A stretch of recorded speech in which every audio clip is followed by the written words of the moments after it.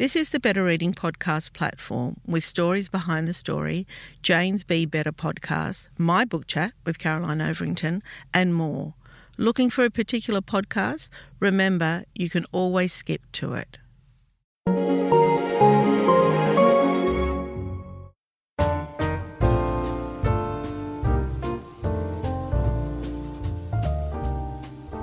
Welcome to the Better Reading Podcast, Stories Behind the Story, brought to you by Belinda Audio. Listen to Belinda audiobooks, anywhere, everywhere. Hi, this is Cheryl Arkle from the Better Reading Podcast, Stories Behind the Story. We talk to authors about how they came to tell us their story. Brad Walls, welcome to Better Reading. Thank you for having me.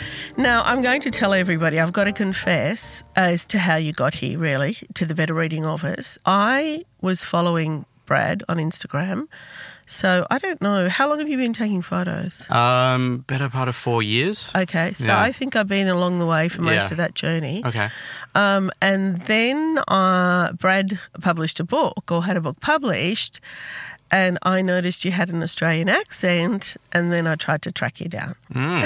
Yeah, I mean, it's funny because most people don't know I'm Australian, but yeah, I mean, that's coincidental about the Instagram thing, but happy to be here and happy to chat about the book. Yeah. Now, it's a shame podcasts aren't visual because those photographs, your work is absolutely striking and beautiful. Mm-hmm. Let me introduce you and then we'll talk about it. Brad is defining a new era of aerial photography, and he's the recipient of several prestigious awards. He's attracted many, many features in Washington Post, The Guardian, CNN, New York Times, and multiple other publications around the world. His work is frequently in the limelight of social media. In Pools from Above, that's what the book is called, Brad captures the unexpected beauty, curves, hues and textures of unique aquatic architecture from around the world. Produced over a span of 3 years in 4 countries, this photo collection is a culmination of his long journey to discover the beauty in commonplace landscapes seen from unexpected places. Well, I'm a swimmer. And I don't know if that's how I first found you. I try to swim every single day of my life. I don't always get there, but I almost get there. And I'm a traveller as well. And wherever I go, I always find the swimming pool. Well, yeah, that's how the whole series started. I have a love for travel. So when I was travelling at the time, in my mid-20s, I bought a drone. Like everyone else at the time, I think I was very crazed by the idea of the drone. Not so much the photography, but it was the new boom. And I took it on holidays and I started just popping it up and taking some photos. And I didn't really think much of the photos. I had an interest for it.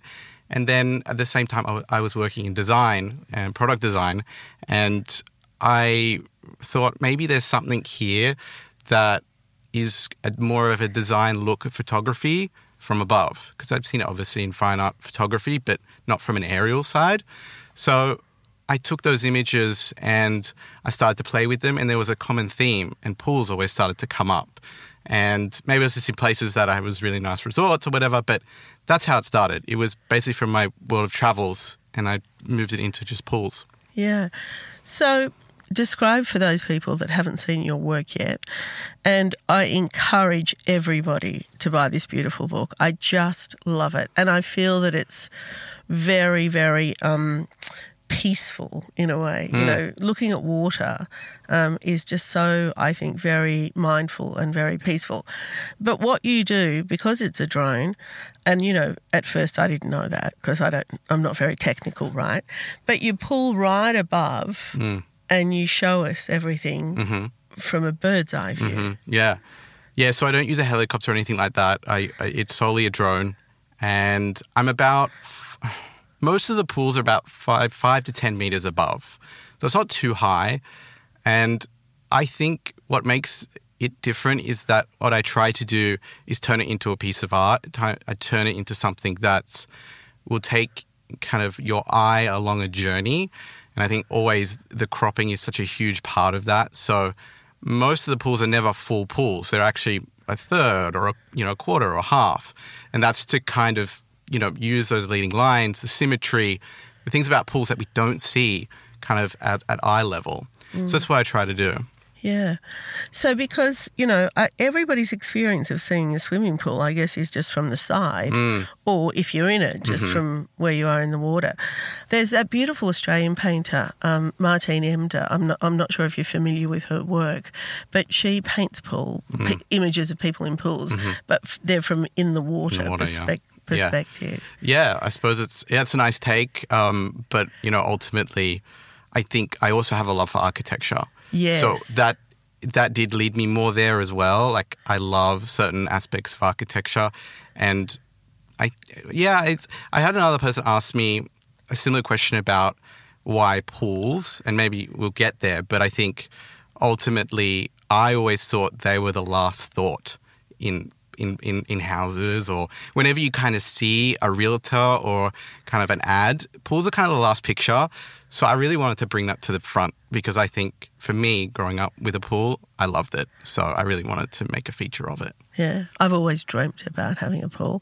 Having said that, I've always lived in close proximity of a public pool, yeah. Yeah, at the moment. Well, I used to be, I think, 200 metres away from the pool, and then I moved to the other side, and now I'm 300 metres away from the pool. Yeah, right. Yeah. I'm never far away. From a pool. No, I'm not. I love the water so much. Okay, so they're not just photos of pools. There is something usually happening in the pool. And a lot of those would be set up, wouldn't they? Yeah, you kind of break down it into maybe two categories, I think, or maybe three, but one category is definitely public pools. And maybe that's how you found me, because some of them blew up in Sydney. And I think what I like about these is that they attract kind of the swimmer, the person that's quite driven in life, and that's kind of people really love to see the consistency of the lanes, the swimming. So that's kind of one category. And I also like that it's a good visual representation of life. And then there's also the second category where it's more architectural. That's a dominant feature in the book because that's what I more love. And maybe there's only two categories there, and most of them fall into those. So there are some that are at a couple theme parks, and they're huge pools, but majority fit in the other two categories. Yeah. Okay. I'll come back to that because some of them, the images stylized, aren't they? The people in the pool. Most of them are either empty or the people in the pool are public and they have no idea what's going on. Right, so, okay. No, they're not stylized in this book, no. But I guess sometimes taking photos in a pool, you've got to be careful. Yeah, you do. I mean, public pools behaves like... I think a lot of people get it confused on drone photography. The law is that if it's public, it's treated like street photography. Right. So I had only one occasion where there was an issue, and it was actually a private pool in LA, and I was shooting a pool next door to the one that I saw, and I saw this amazing pool next door. It was, I'm not sure if you know it, but there's a guy swimming on one side, and there's a roof that's a beautiful texture, and I was like, I just need to get it. I'm going to do everything I can to get it. And so I went and took the photo, and then after I went and knocked on his door. And I said, "Hey, mate, this is borderline. It's pretty much illegal for me to take that photo, but will you give me permission?" Yeah. He's like, "Yeah, sure. Like, whatever." Like, people in LA were so friendly about it. But yeah, that's the rule. That's the rule. And if it's a private property and no one's there, it's like no different than taking a picture from an aeroplane. Is that right? Yeah.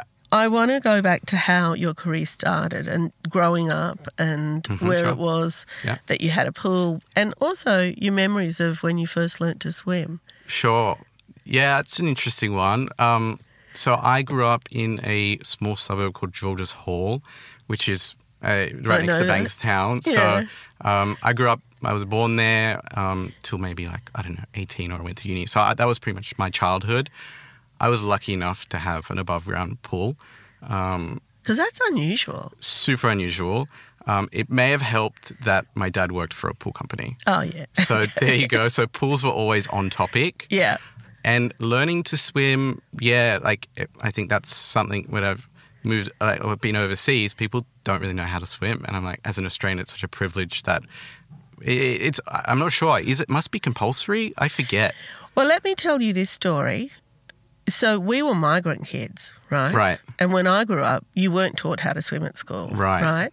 And my parents didn't take us to the pool because, they probably didn't know much about it at the time.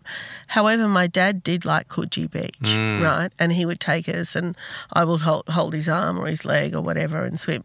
But I really couldn't tread water and I couldn't swim.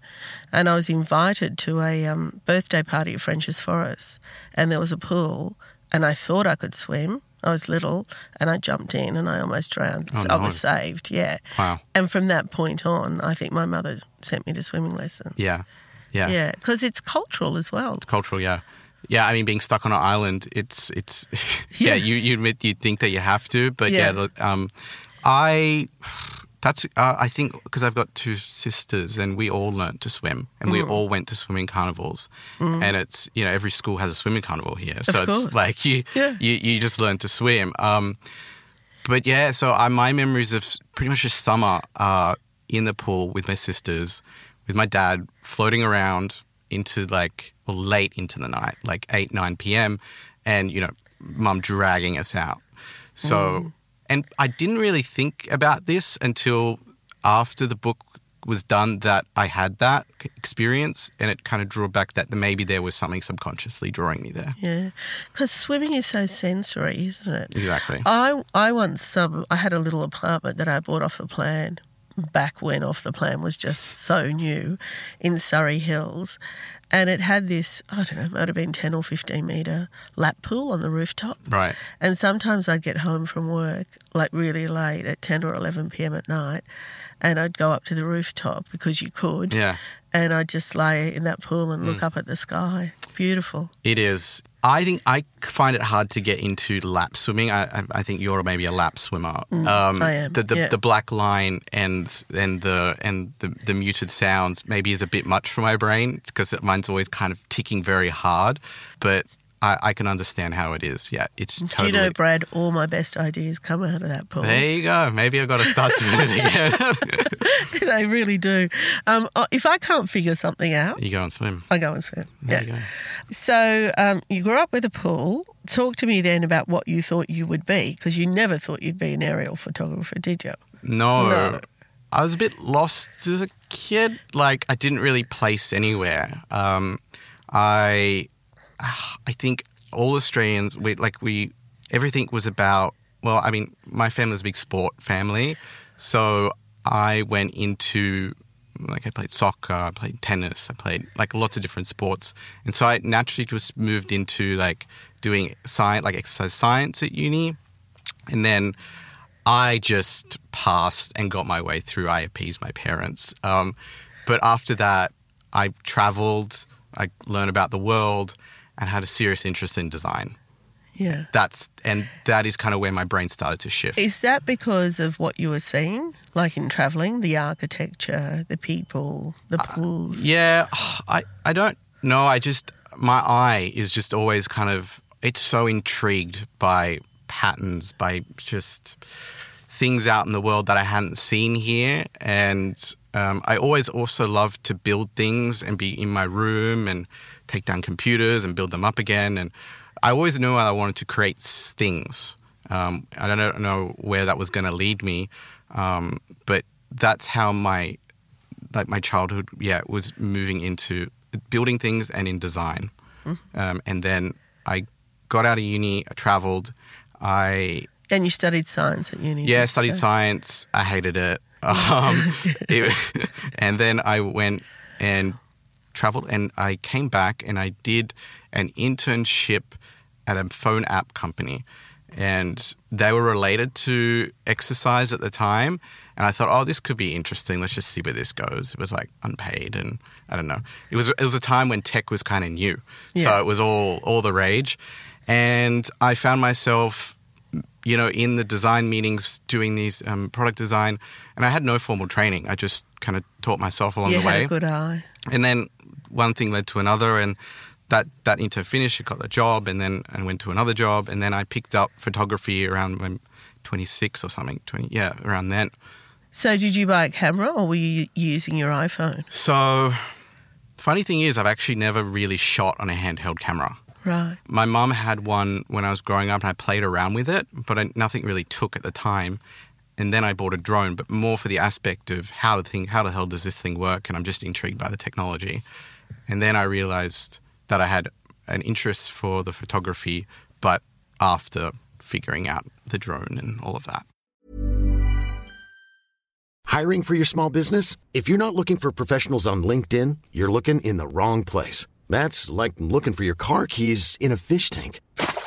LinkedIn helps you hire professionals you can't find anywhere else, even those who aren't actively searching for a new job but might be open to the perfect role. In a given month, over 70% of LinkedIn users don't even visit other leading job sites. So start looking in the right place. With LinkedIn, you can hire professionals like a professional. Post your free job on linkedin.com/people today. Millions of people have lost weight with personalized plans from Noom. Like Evan, who can't stand salads and still lost 50 pounds. Salads generally for most people are the easy button, right? For me, that wasn't an option. I never really was a salad guy. That's just not who I am. But Noom worked for me. Get your personalized plan today at Noom.com. Real Noom user compensated to provide their story. In 4 weeks, the typical Noom user can expect to lose 1 to 2 pounds per week. Individual results may vary. I just want to rewind a little bit and go and talk about your travels. How old were you? Where did you go? And what were you... Because I feel that travel, I mean, you know, and I'm kind of obsessed with it. I try. It's one of my favourite things as well as swimming. But it's the shock of the new that I love. Okay, yeah. Talk to me about your travels. Yeah, it's varied. In the time that I was kind of learning about myself, it was very much Europe. So I did the Europe thing as an early 20s guy would do. A little bit too much partying, but yeah, just figuring out who I wanted to be. But yeah, you're right. Then there is something about new. Yeah. And the dopamine hit of walking into a new place, a new restaurant. I'm a foodie. So majority of the countries I go to are based on food for me. So we are so aligned. Yeah. We are so. I've just come back from Mexico. I know, well, yeah, I was living there for a year. So yeah, that's how it started. And I think it's kind of backed off a little because I've been so focused on my career. But I still need to do it. And I will often, if I need to edit a series, I will pick a random location and go there for a month and just immerse myself. Right. Can we talk about Mexico a little bit? Of course, love to. Colour. Yes. Yeah. Colour. Yeah, color harmony. Yeah, it's fantastic. Yeah. I mean, it's just, it is striking the colour combinations and how almost everything you look at is designed or architecturally right because of the use of colour. Yeah, in my mind, it's a reflection of the people. Yeah. It's got to be the friendliest country I've been to. And I mean, people say the Polynesian Islands are friendly, but Mexico, wow. They're just... What you got you there? Tell me about your experience. Well, my book finished in Mexico.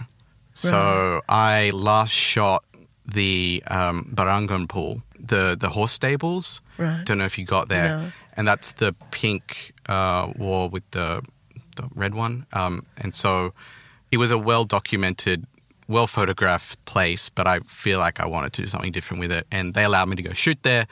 And so that's where I finished.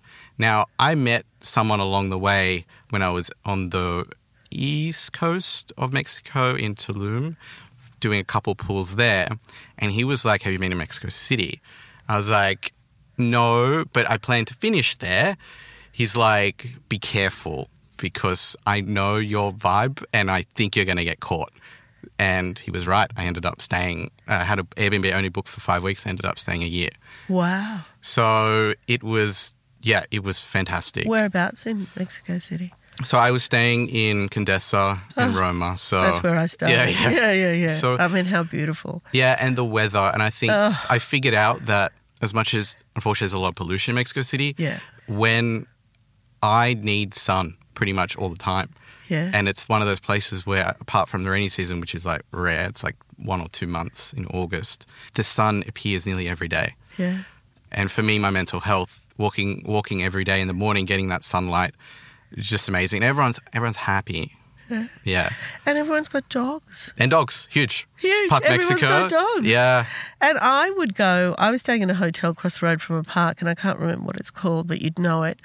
And there was dog training there, and there was these two guys, and they'd have about 10 or 15 dogs. Yeah, the dog walkers. Yeah, and I'd just go and sit there and just watch them train with the dogs until my friends got up. So having a nice dog in Mexico City is a status symbol. Is it? Yeah, so I learnt that early on. So it's like having a nice car in Yeah, LA or wow. something. So I've seen the most varied breeds in the world in Mexico City. Yeah. And there is a book about dogs in Mexico City. I don't know if you've seen it. It is a didn't picture see book. it. I think I'm it's an gonna Australian find it. photographer who's done it. Oh, right. I think she's I'll in find Melbourne. it. I'll have to send you it. But yeah, the dogs. And I'm a huge dog person. Yeah, so am I. I loved it. I'd just get my coffee and a little something, and I'd sit there and watch them, and they were so well behaved, unlike my dog. The architecture, what a surprise. Like, just the varied architecture, but how, for some reason, I mean, and probably through TV or movies or whatever, I had this view of it that it was going to be dilapidated so it was completely wrong, completely. Yeah. So Mexico City, I also had a different narrative. I think I got stuck in the narrative that Mexico, bad, dangerous, drug, all of those things. But in truth, that only happens near the border. So like Mexico City is nothing like that. The architecture, yes. The amount of I'm a huge concrete fan. And so when I see a concrete next to an amazing fiddle leaf fig or, just anything that's like that and a huge straight line. So, yes, I agree. It is. Yeah, it is well beautiful. slept on. Yeah. Well, I ended up being there 3 weeks, and, I can see how you stayed a year. I mean, it's just so mesmerising. And the people, you're right, the people so lovely. Although I did get a bit of altitude sickness. Yes, that can happen. Kind of came and went the whole time I was there. Oh, really? Yeah, it was a bummer. But anyway, I loved it. Okay, now I want to talk about a drone because I have no idea really what you're talking about. Sure. So can you explain that to me and explain how you can get it to be still over an image? And anyway, talk to me about drones. So I use, I suppose, the best prosumer drone you can have. I'm not a fan of carrying huge suitcases of gear. That will put me off photography. I use what gets the job done. So it's probably about the size of maybe 2 iPhones stacked together in lengthways. Oh, and so it's small. Yeah, it's small, and four wings that pop out. They've gotten very good over the last 5-6 years. And good as in what? Technology-wise. So basically all of my stuff is quite stationary. So you need the drone to not be still, to sway or anything, just to that would cause all issues with the actual image. And even in the windiest conditions, it will hold its position. Wow! So lucky enough, I haven't shot in too many windy places. Actually, Sydney is the most windiest place. Yeah. Not that I've counted, but shot. Sydney is ridiculously hard to shoot here from the air. Yeah, so the technology is great. Like, it just will hold there. Batteries last about 30 minutes. So, is that all? Yeah, but I've got multiple batteries, so that's the heavy thing about it. But yeah, and you control it on a little joystick with your phone. You pop it in, and you're up and away. Where's the camera? The camera's on the front part of the drone and uses a gimbal, so it's always stabilized. Right. No matter what you're doing. So, and not that I do film, but if you're moving and you move quickly to one side, the camera will hold still. Right. So your image will be stabilized. Okay. And let's say all those beautiful images that I see in the book, are they just all one shot, or you've taken multiple photos? A few of them have multiple and stitched. Just because I like to have the detail in the image, and the further you go up from the image, the less detail you're going to have. So what I would do is take it lower, like at 5 meters, and take maybe 4, that I would get the entire picture of the pool in crisp resolution. And then that's my starting palette. And then from there, I start to do about 10, 20 different crops of the pool. And I just look at them and see where I want to go with it. But it's never just... It's very rare that I can probably name 3 pools that I've done that are just the pool. Right. There's one that looks like a flip-flop in Sydney that I know I kept as the full image because it looked like a flip-flop. But it's very rare for me to ever do that. Right. Isn't there one is it Cleveland Pool, the pool in Redfern with the laps? Where's that? where people are lapping. Yes, that's the one in Surrey Hills. Oh, right, yeah. The one with the yellow. Yeah, that's Cleveland Street. Yeah. Love that pool. I used to live across the road from there. Yeah. I tell you, I've never lived not far from a pool. It's weird about that image because I've had multiple people reach out, big swimmers, that have gone, I really love this because it's a 9-lane swimming pool. It's like one of the only ones in the world, apparently. Oh, I didn't know that. Yeah, there you go. 9 lanes. Oh, wow. Yeah. Okay. All right. Talk to me about pulling this book together. What came first? The work? How did you get to making a book? So I sat in my living room, very clear to me. I was sitting in my living room thinking about how can I make this a career. And I saw a lot of other photographers at the time were putting together series-based work, and I had never done this. And this is a time when we talked about at the start, okay, I've got all these holiday photos, what do I do with them? And so I saw the common theme of pools, and I had around 10 that I think were okay. I'm like, I'm going to go shoot some in Sydney and see what I can do. And so I got to a number of about 20. And I was like, for the hell of it, let's see if any publications will pick it up. So I searched around, tried to find some picture editors at the BBC, at CNN, and here in The Guardian. I just sent it to them. I said, who knows what's going to happen? And little did I know, it just went viral. And they're beautiful. And I think the whole shtick of the articles around the time was it was because of COVID and people really wanted that escapism. And I like to think it was for my imagery, but I do see how that made sense at the time to really want to escape your living room or your bedroom that you've been stuck in. So that's how it came about, and I kind of just kept moving on. I sold some prints. I made some money. I was like, okay, let's kind of keep progressing, see where this goes. It wasn't until I had the New York Times made a huge feature on it. I think that might have been where I first saw it then. Because that was it. That's kind of your life.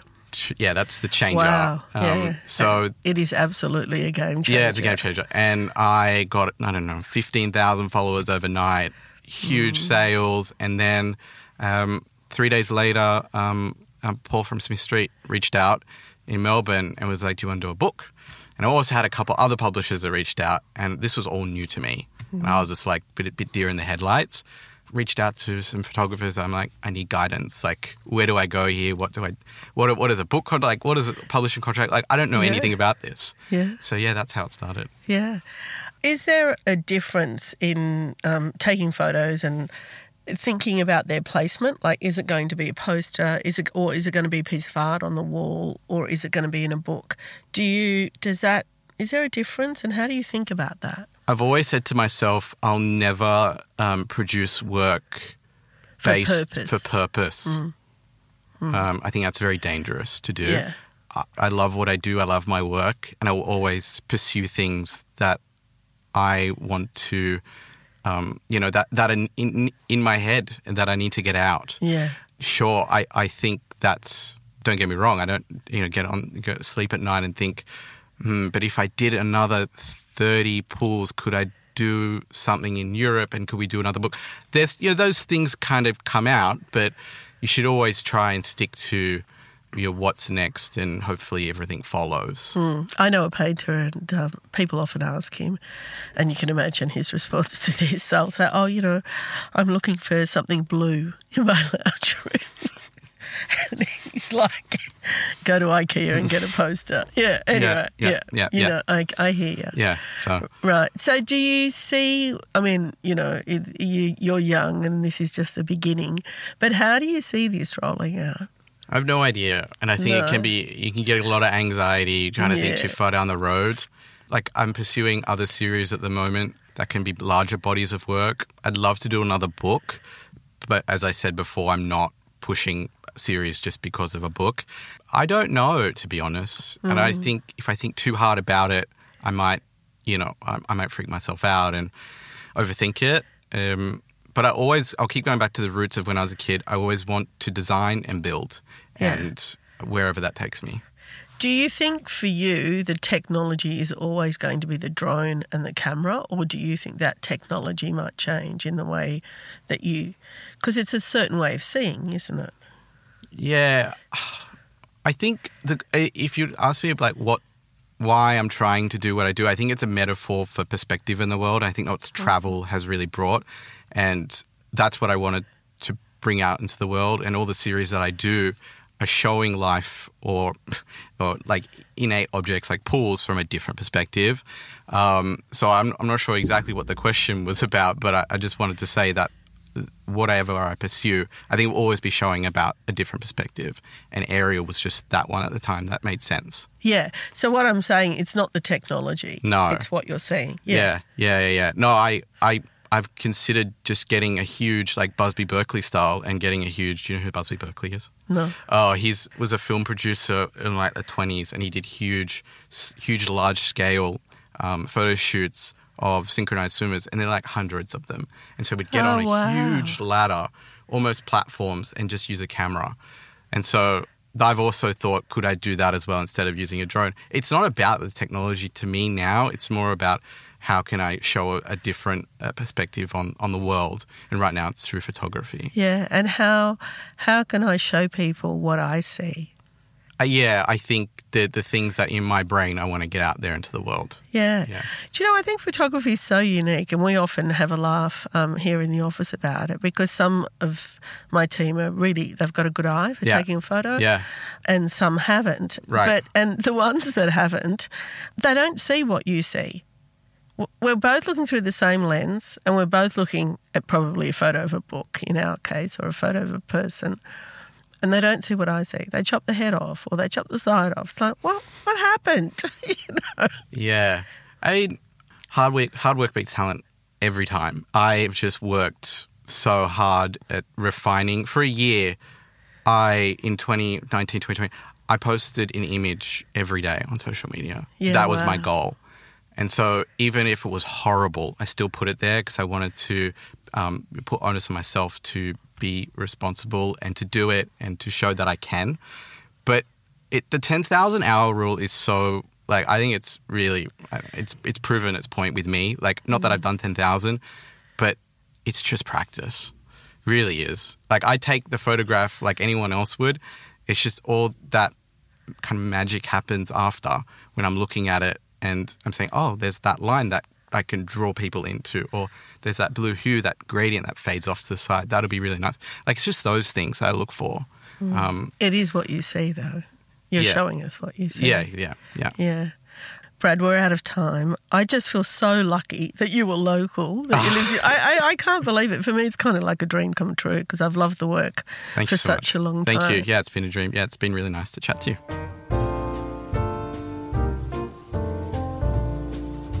If you'd like more information about Better Reading, follow us on Facebook or visit betterreading.com.au. This podcast is proudly sponsored by Belinda Audio.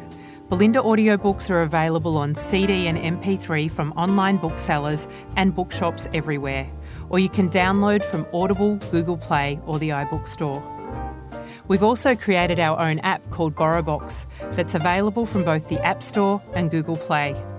All you need to do to get it working is to download the app, join your local public library, and you'll gain access to the world's best collection of ebooks and e-audiobooks available for you to loan on your phone or your personal device.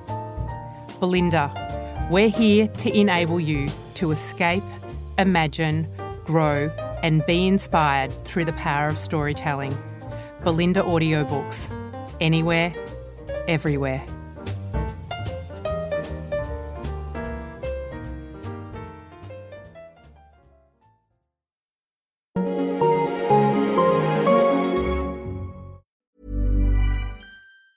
Planning for your next trip? Elevate your travel style with Quince. Quince has all the jet-setting essentials you'll want for your next getaway, like European linen, premium luggage options, buttery soft Italian leather bags, and so much more. And is all priced at 50 to 80% less than similar brands. Plus, Quince only works with factories that use safe and ethical manufacturing practices. Pack your bags with high-quality essentials you'll be wearing for vacations to come with Quince. Go to quince.com/pack for free shipping and 365-day returns. If you enjoyed this podcast, leave us a review and check out the other podcasts on the Better Reading Network.